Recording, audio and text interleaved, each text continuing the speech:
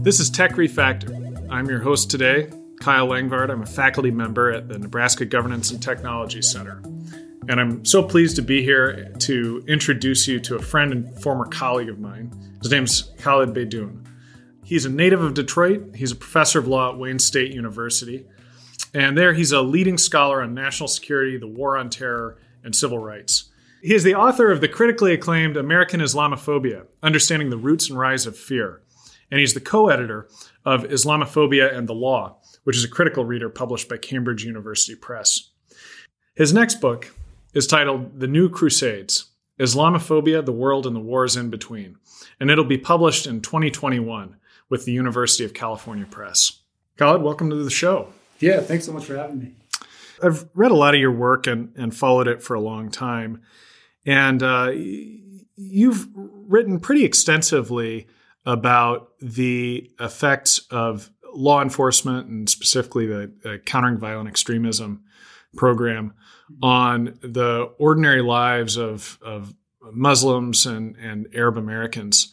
Could you talk a little bit about the role that you think official state policy plays in shaping our understandings of Muslim identity? A considerable role. Post 9/11, the state constructed a new architecture for policing terrorism and conflated terrorism with Muslim identity. And programs like Countering Violent Extremism were very much the legal spearhead of surveillance within Muslim American geographies, mosques, community centers, student associations. When we talk about countering violent extremism, what do you mean by that? It was a program that was spearheaded by the NYPD in the direct aftermath of post 9/11, but then became federal policy during the Obama years. President Obama made it the signature counterterror policing program under his administration.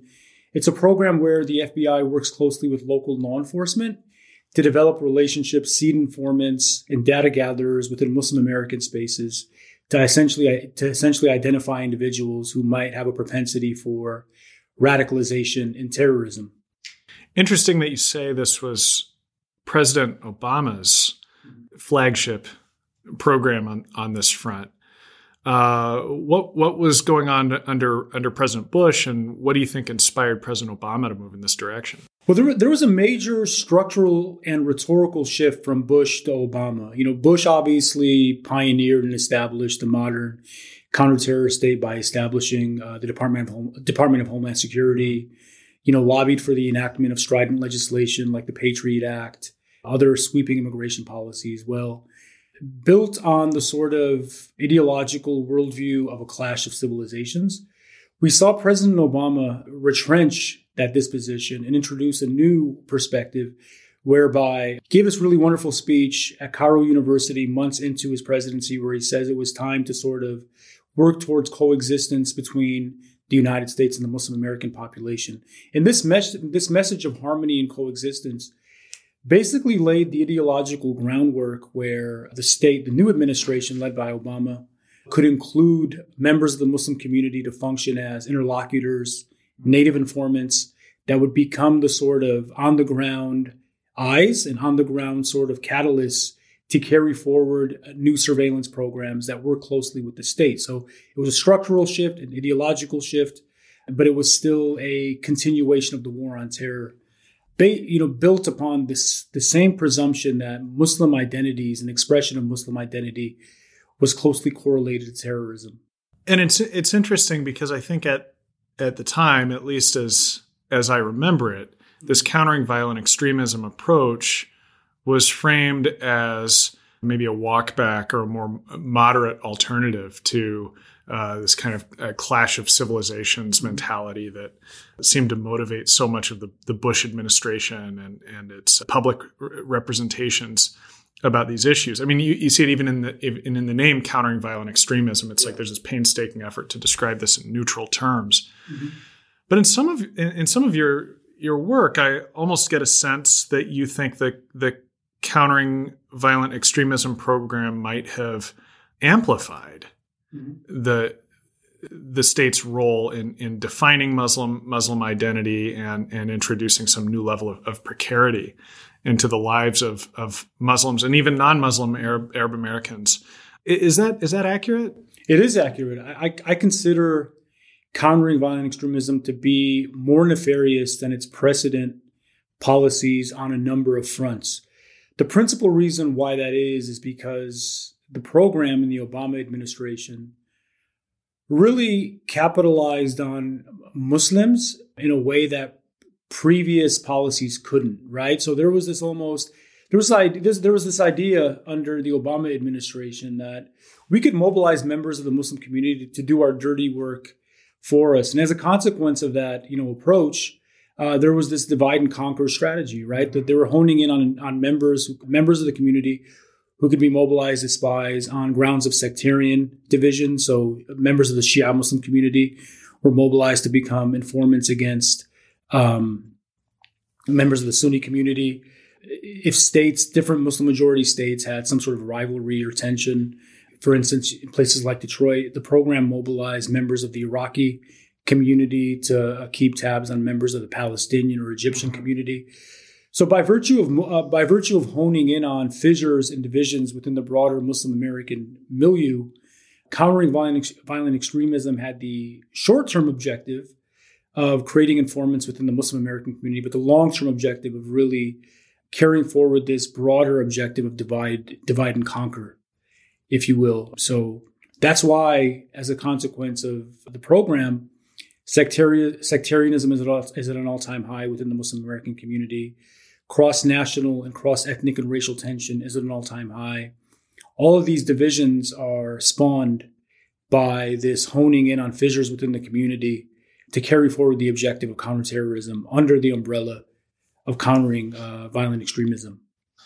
And maybe after the break, we'll have an opportunity to talk about some of these themes more generally in the context of surveillance programs by governments. It's often framed as a more kind of a humane, gentler, maybe less physically violent alternative to policing the public or policing a particular community. Mm-hmm. But it's kind of subtler approach winds up working a more kind of lasting damage.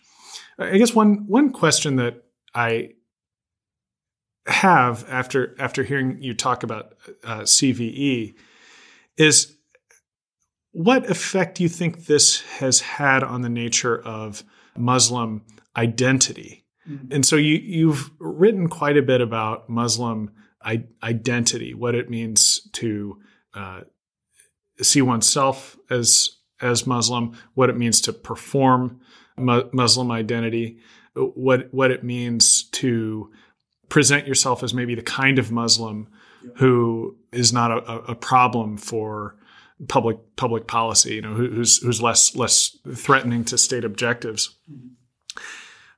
Do you think that the Countering Violent Extremism program has changed in some sense what it means to be a Muslim in the United States? Well, first, what it did is it entrenched this binary that there are good and bad Muslims that was established by the Bush administration, right? And specific expressions of Muslim identity that aligned with patriotism, that aligned with, not taking a critical disposition against American domestic or foreign policy, would sort of brand you as, or not expressing your religious identity in conspicuous ways, whether it's wearing the hijab for a woman or more traditional forms of covering for women, for men, not donning a long beard, not wearing traditional clothing. In addition to expression, not being involved with specific organizations or associations or mosques that are viewed with suspicion by the state, were sort of delineated by this binary that is established in the post 9/11 moment, where if you're a good Muslim, you're sort of exempt or not viewed with the same level of scrutiny by the state. But if you're a bad Muslim, somebody who's engaged in dissent, somebody who's keen on exercising his religion freely, then you might be viewed as a bad Muslim.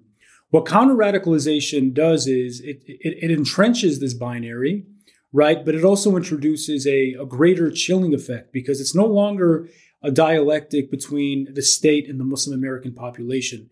It becomes like this tripartite dialectic where the Muslim is performing his or her identity in ways that is in line with or against stigma coming from the state, but also in line with stigma coming from within members of the Muslim American community, which function as a watchdog, right? Which function as a proxy for the state.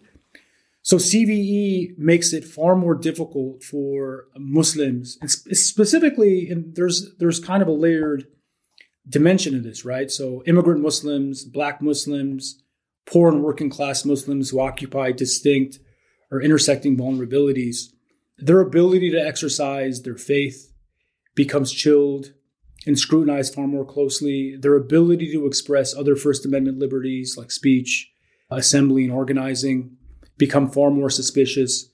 So CVE makes the policing far more intimate and more piercing because it's members of your own flock, if you will, that become the collateral policemen and women dissecting and analyzing everything it is you do. Yeah, and I mean, as a free speech scholar, I can see pretty obvious parallels here to insights from free speech jurisprudence. If you tell a bookstore that it has a responsibility to root out obscene books, well, it's going to go and find the obscene books and then some. It's going to it's going to chill all kinds of other publications, and then authors of books who want to sell to booksellers are going to impose an internal censorship on themselves with what they write.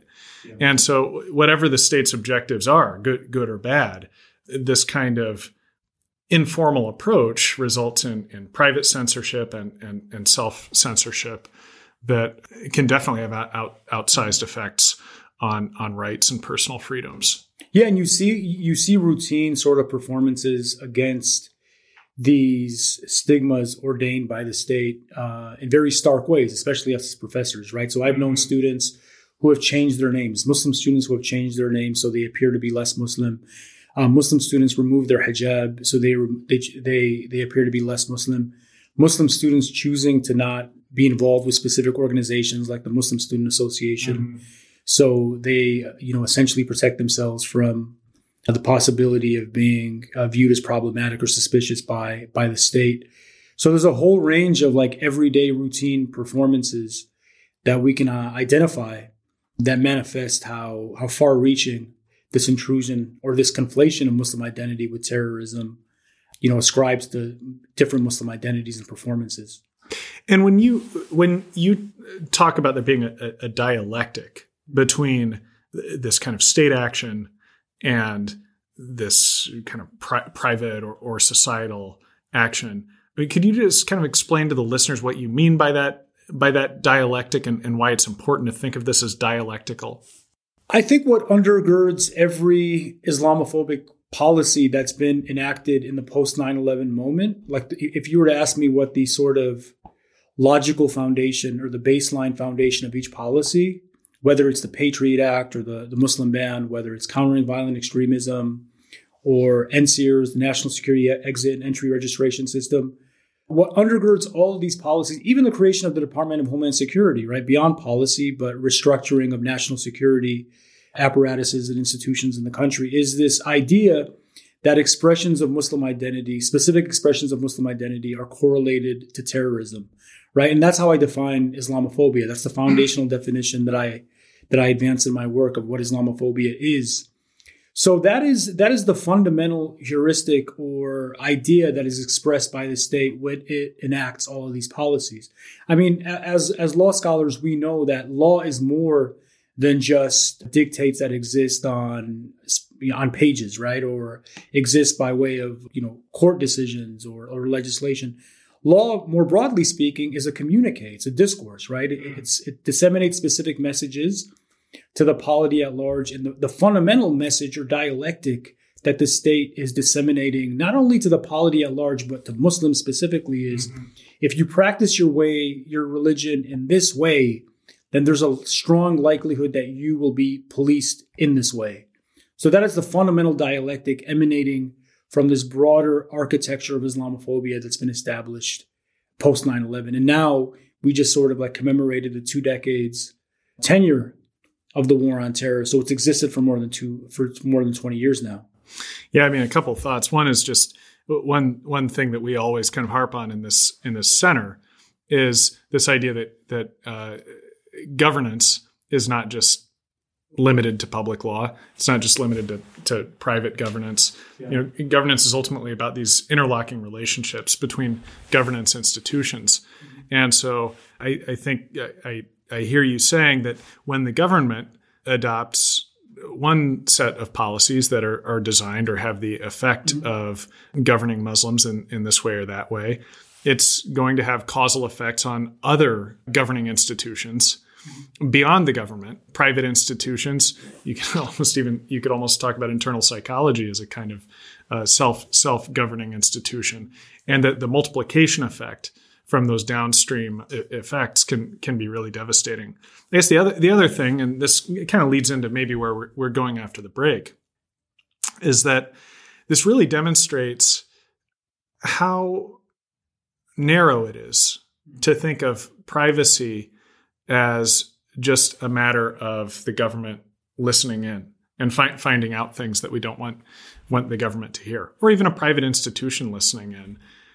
Maybe that's disturbing or creepy to think of the government surveilling a mosque. But what I hear you saying is that we can't think of this as just a passive thing, that what surveillance really does is it operates as an insidious mechanism of control that can have much more active than passive effects mm-hmm. on human behavior. Yeah.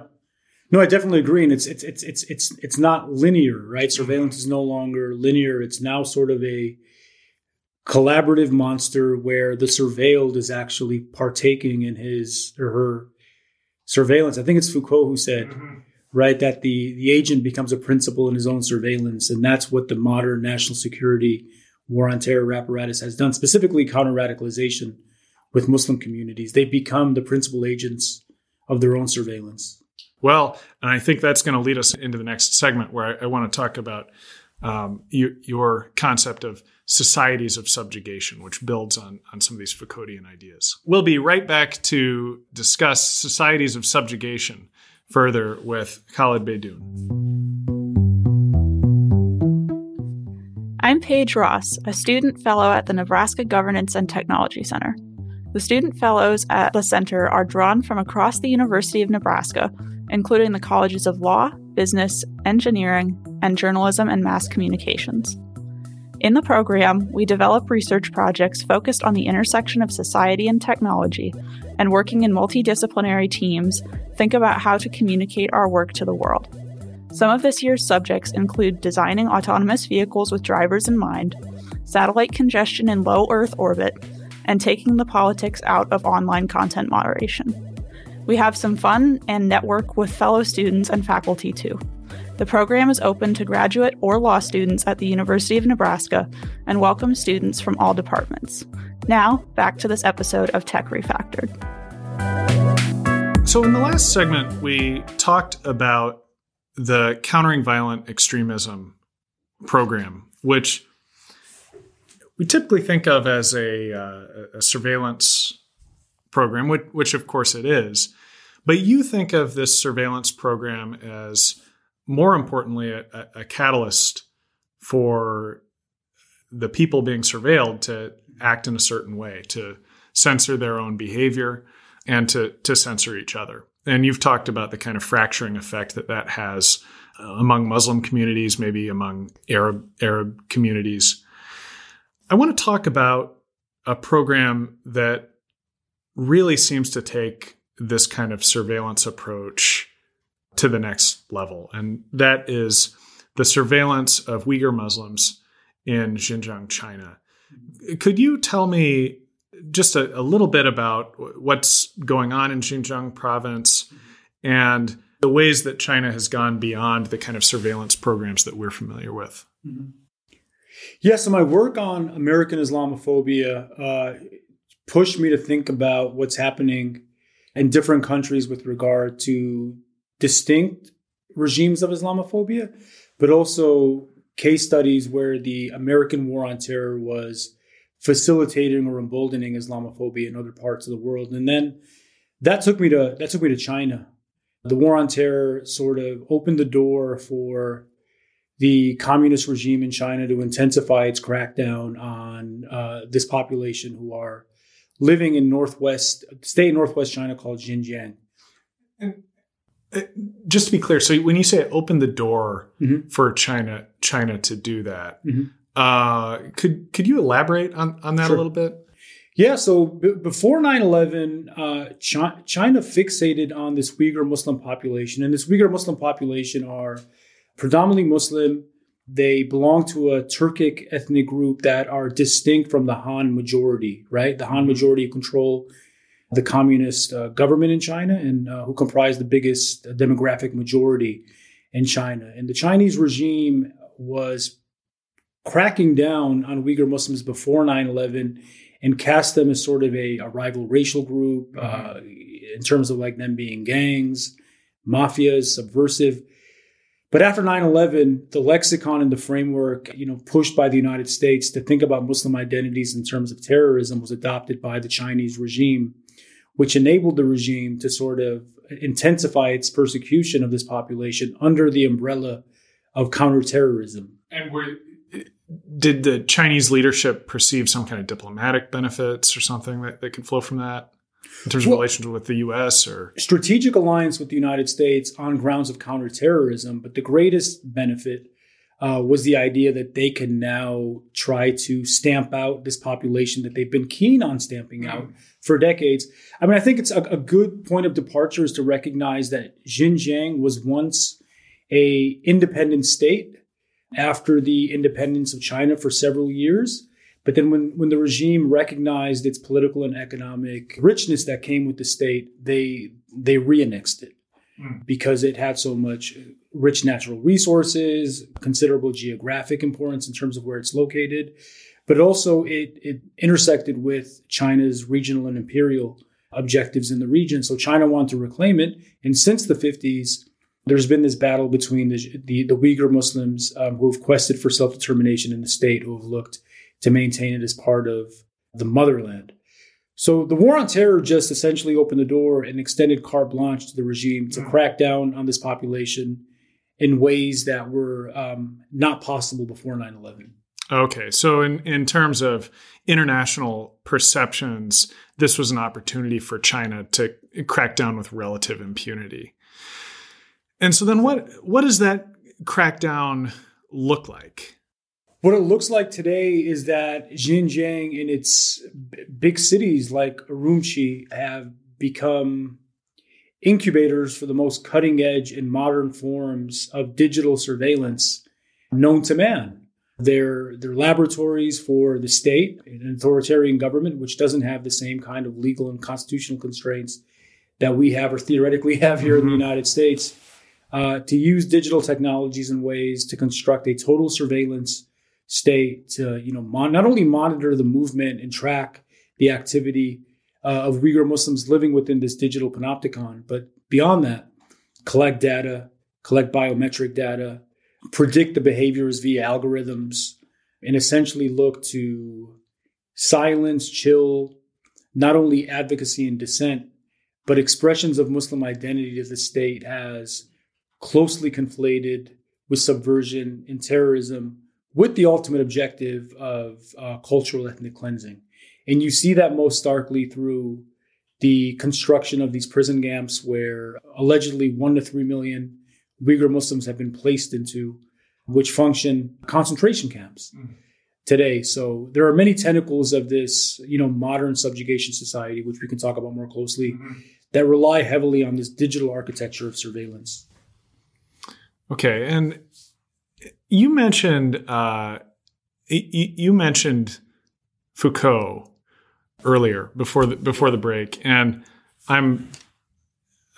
it's been a long time since I read this, but as I remember, and partially I'm going off of something I read very recently of yours. So, but as I remember from my own reading of Foucault, one of his themes in writing about surveillance was that this was, in some sense, a more humane way for the state to exercise power. He wrote on Jeremy Bentham's Panopticon, this prison where the prison doesn't have to hire as many guards because a single guard can just watch the prisoners, and the prisoners know that they're being watched, and they self-regulate. Yep. But one of the big assumptions in all of this is that the state is not combining this subtle surveillance technique with actual physical violence. Mm-hmm. And so you have this concept of the subjugation society, where you kind of try to move beyond some of this existing scholarship on surveillance and the ways it operates. Could you describe some of these distinctions between the subjugation society and the kind of surveillance society that Foucault was discussing? Yeah, I'll try my best to make this theory like as accessible and understandable as possible. But what really frustrated me when I was reading, and look, Michel Foucault is kind of the founding father of how we think about surveillance, discipline, and punishment. And people like Gilles Deleuze, right, who talks about the control society and how the corporation today, everyone's watched The Social Dilemma, right, and how companies like Facebook, Twitter, these big tech giants now have become the primary purveyors and surveillors of the subject today.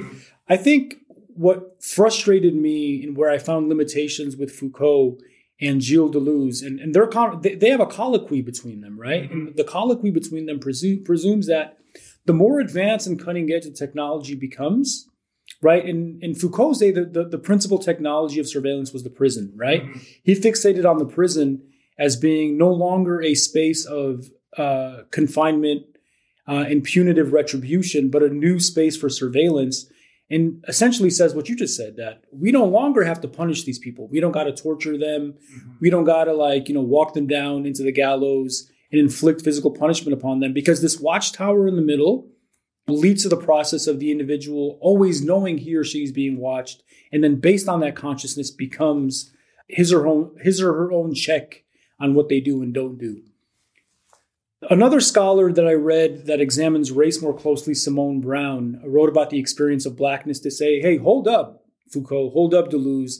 This notion that the more advanced technology becomes, the less reliance on physical punishment is not true when it comes to Black people, right? If you look at the experience of Black people, even today, this ensemble of punishment, discipline, and control is simultaneous. It exists in conjunction at once when the targets and the victims are Black. So I built upon that to say what is problematic about Foucault is that he imagines surveillance through the linear lens of the subject being white and within a Western context.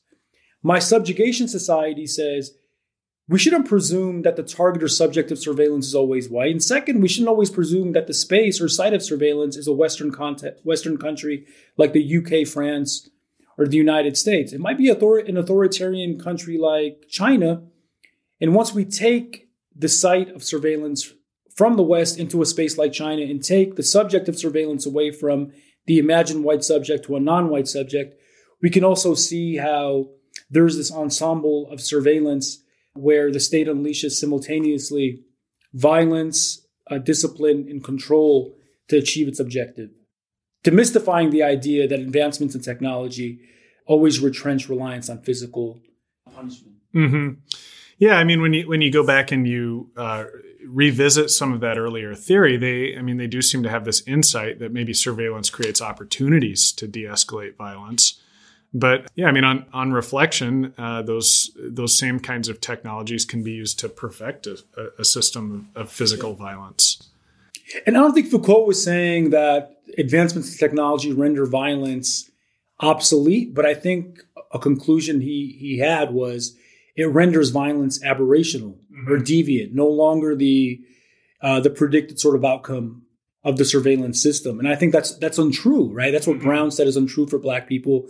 And that's what I'd say is untrue for non-white populations in non-Western contexts.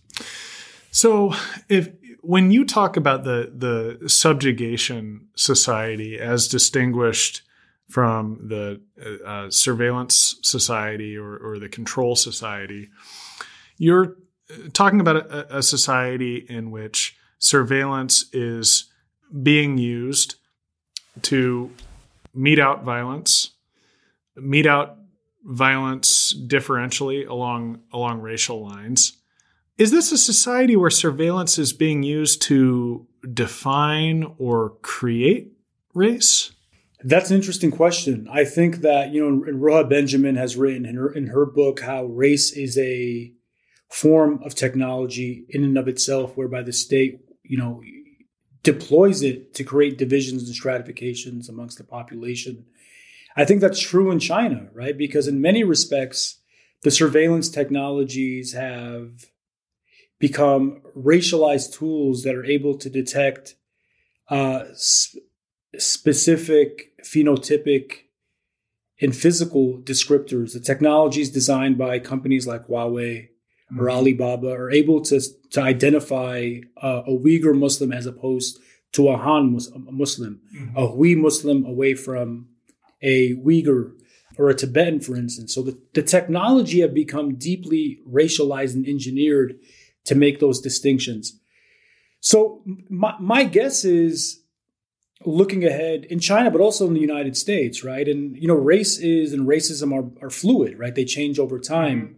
That technology, and given that technologies and digital surveillance tools are going to become the new, even in the States, big data policing, use of algorithms are going to become the new sort of tools for surveillance and policing moving ahead.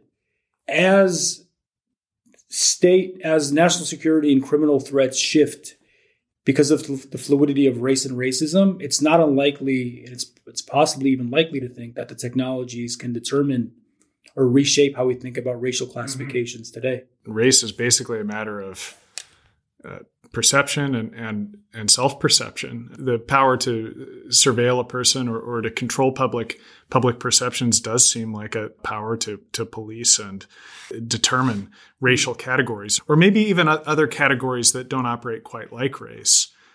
I noticed that in your paper, you suggested that the society of subjugation might find other types of lines to draw within the society and maybe treat them more or less like race. Could you talk a little bit about how that could work?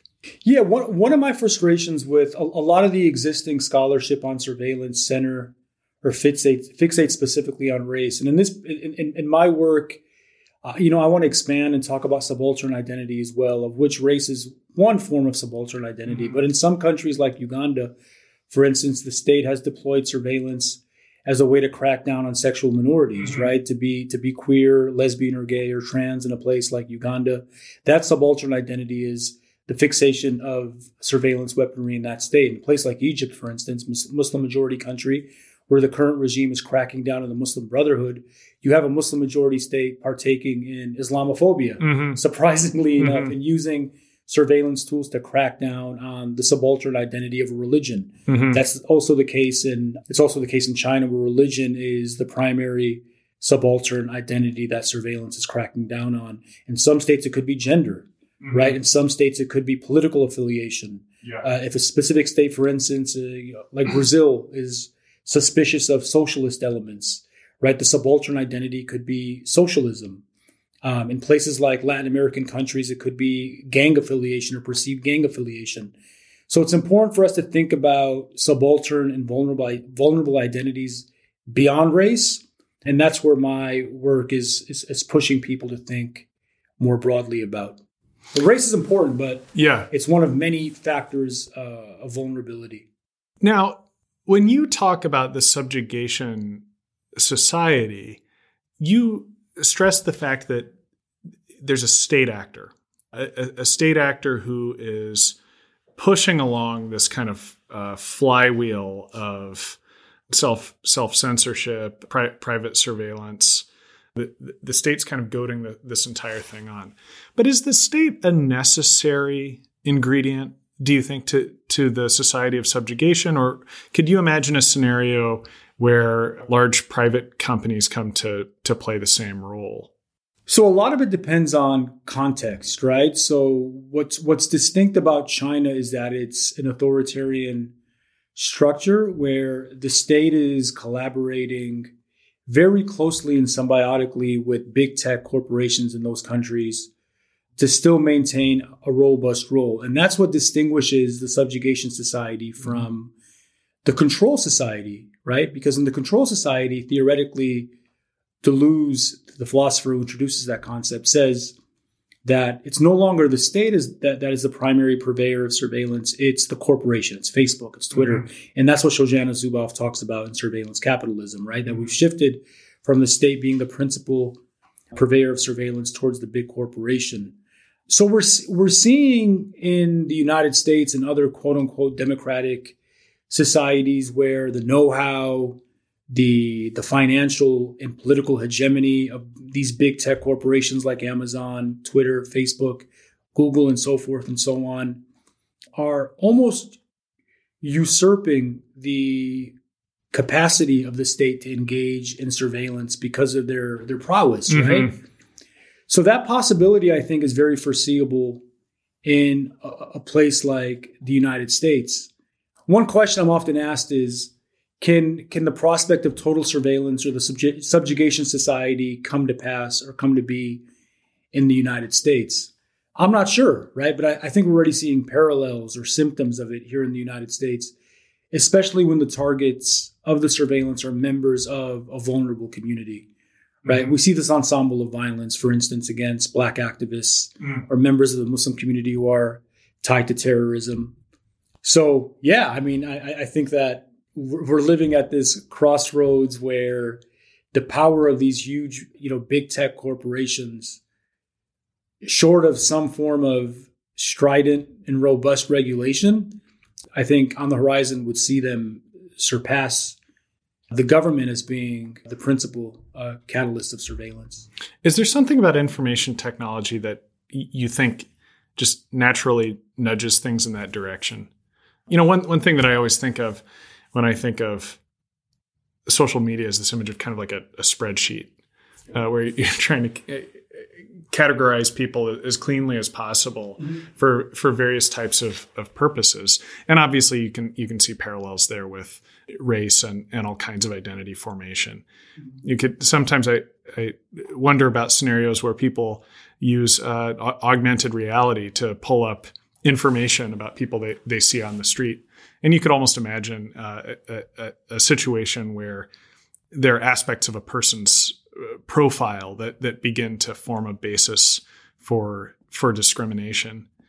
Do you think that's right? That information technology maybe inherently inclines us in this direction, or do you think that maybe there's a more hopeful scenario where maybe the state could use some of these techniques to push against the creeping tendency toward the surveillance society? Is there a situation where private enterprise could do that?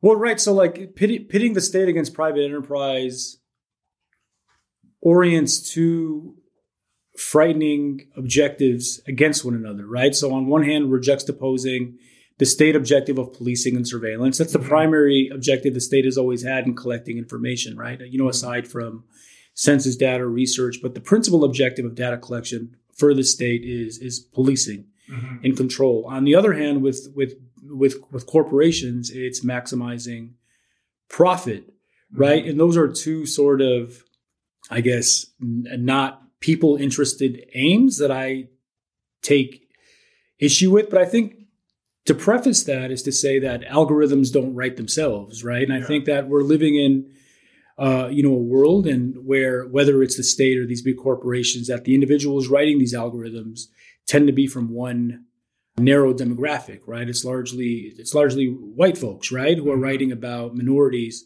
So one hopeful step that I'd like to see, and I mean beyond just sort of like token representation, is to have members of over-policed groups become part of this collective of algorithm authors that can, or whether it's, entities, third parties that serve as buffers between how these algorithms are written and produced, that can kind of identify the biased or potentially discriminatory patterns of algorithms to safeguard members of the vulnerable minorities or populations from not bearing the brunt of the destructive effects of data collection. Yeah, well, let's hope we see some developments along those lines.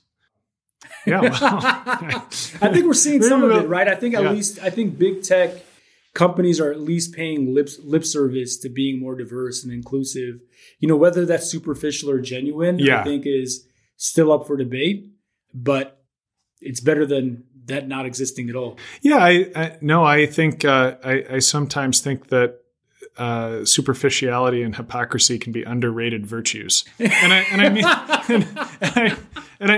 that seriously. I think that. Well, one way to think about it, right? If they open the door, then it might be up to folks from these communities to kick it open, right? Yeah, absolutely. If somebody feels that they're under the obligation to appear to be doing the right thing, there are opportunities that that open, maybe for other people to open that commitment up a little wider, and who knows, maybe even in the best scenarios, it has some kind of formative influence on these institutions themselves. Yeah, and it could change the culture of these institutions with members of historically foreclosed groups, rising to leadership positions, being able to curate the cultures of a Facebook or a Google. So, the optimist in me makes me want to believe that, but there's always that internal pessimist in me that knows, the racial history of this country, and how, precedent technologies have functioned that make me guarded. Well, one theory about Brown versus Board, and people don't usually think of this as a kind of hopeful theory from the perspective of racial equity, was that Brown versus Board had a lot to do with public imaging for the United States, and that this was an attempt to respond to criticism from the Soviet Union. Who knows? Maybe there's a kind of hopeful scenario where the United States, for purposes of image on the international stage, says we don't want to walk any further down the road to Xinjiang, and so we're going to institute some real reforms. Maybe that would be one particularly hopeful outcome.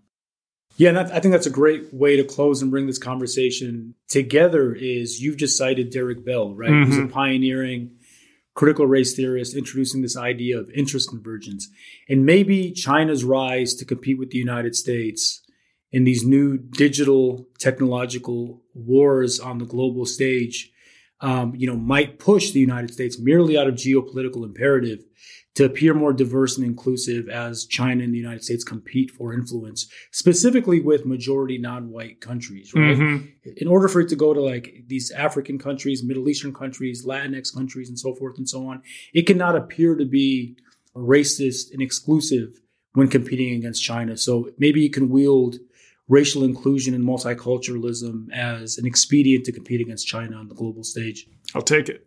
Well, this has been a great discussion, and so I want to thank you for joining us today. I've been your host today. My name's Kyle Langvard. Thank you for joining us on this episode of Tech Refactored. If you want to learn more about what we're doing here at NGTC or submit an idea for a future episode, you can go to our website at ngtc.unl.edu. That's ngtc.unl.edu. Or you can follow us on Twitter at UNL_NGTC. And if you enjoyed the show, only if you enjoyed the show, don't forget to leave us a rating and review wherever you listen to podcasts. Our show is produced by Elspeth Magiltrin and Lysandra Marquez, and Colin McCarthy created and recorded our theme music. This podcast is part of the Menard Governance and Technology Programming Series.